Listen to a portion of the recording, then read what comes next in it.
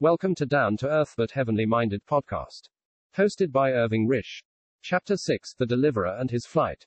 Pharaoh, not content with enslaving Israel, issued edicts for curtailing their numbers, which increased in the face of all his efforts.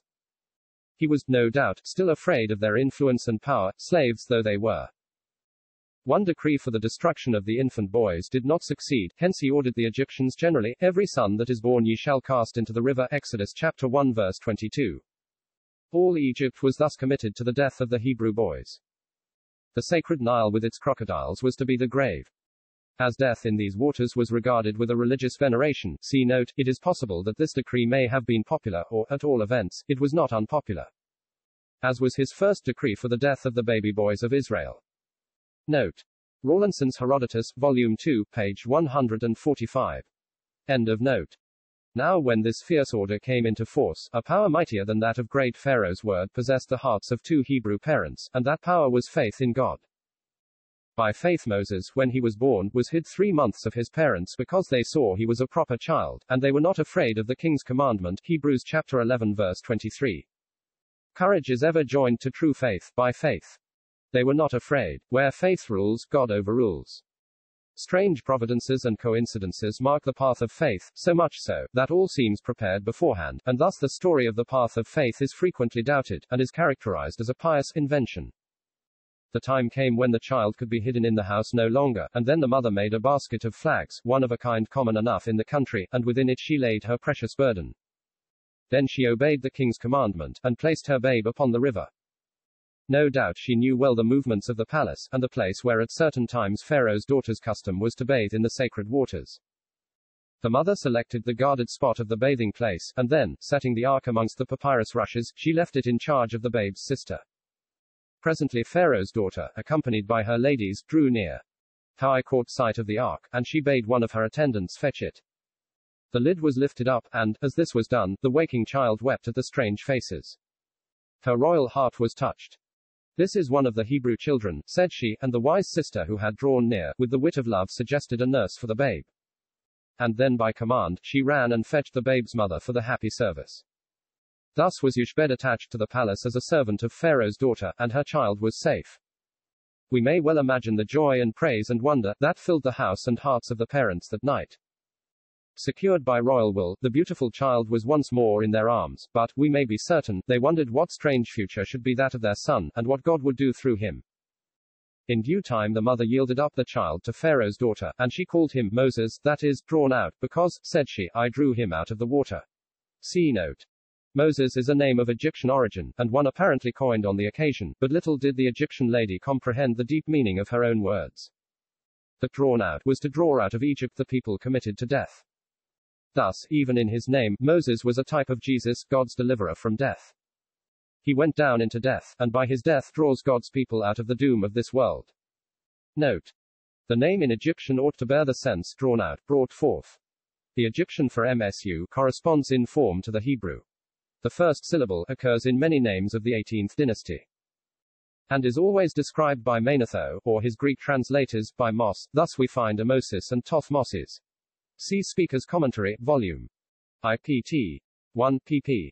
482, 483, Essay on Egyptian Words in the Pentateuch, by Canon Cook. End of note.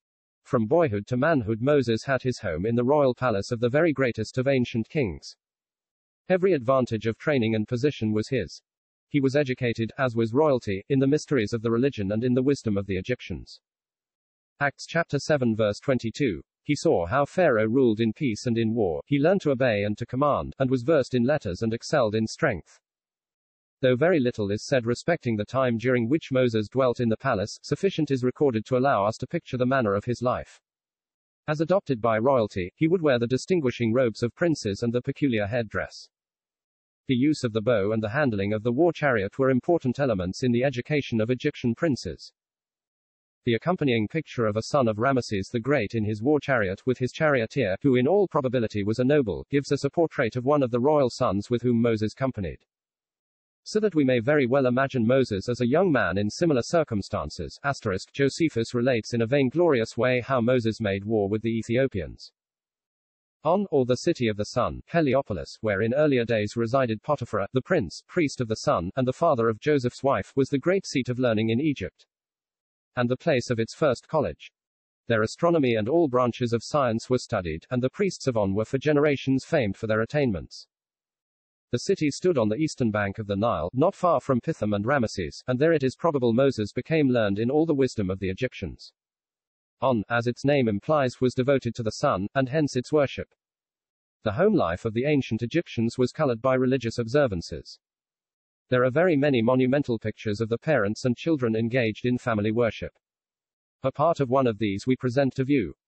The original is very beautifully executed, and evidences great power and character. Indeed, the way in which the artist has cut into the stone shows a splendid mastery of hand.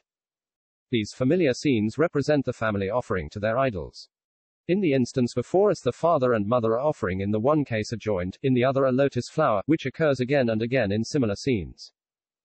Fruit, flowers, cakes, and the flesh of animals and fowls, the goose, as here given, was very commonly offered, and also drink offerings, are shown in this representation. In such circumstances was Moses brought up.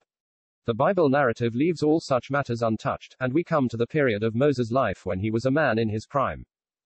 A common scene to him would be the tawny waters of the full-fed Nile, reflecting the soft tint of the blue heavens upon their surface, and flowing all placidly through the strip of cultivated country, with its luxurious emerald green studded with villas and palaces, temples and cities.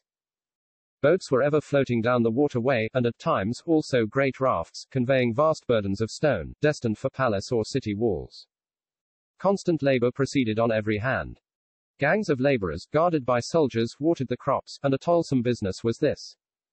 Again, these laborers built cities under the eyes of the taskmasters, and were forced to incessant toil by stick or whip. These laborers were slaves, and multitudes of them were the children of Israel.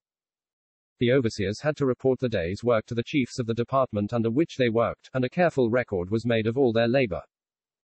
Cities were erected, dikes raised, canals dug, and wells sunk. In the desert or beyond the reach of the Nile water, corn, wine, and oil were gathered into store, and always exact records were entered, either upon papyrus rolls or earthenware, of all that was done. That green strip on either side of the river produced marvelous wealth of cattle, corn, and fruit, while the numberless ponds and canals interlacing it abounded with fish.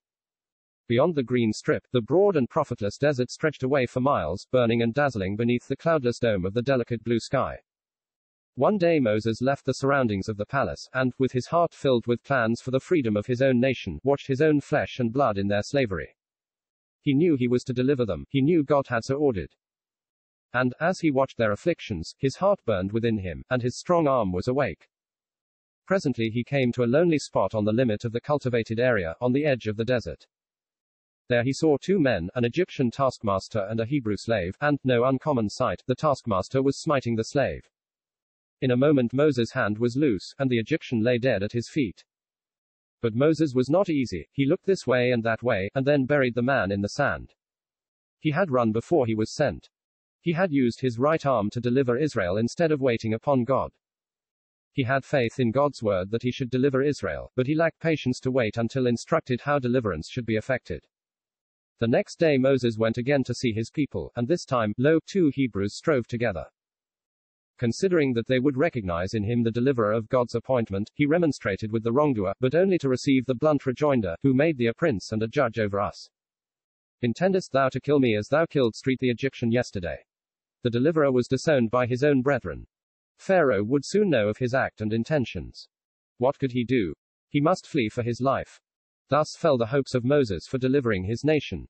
He was indeed the man called of God to deliver, but he did not go to work in God's way, and he had to flee. His own right arm gave him no courage.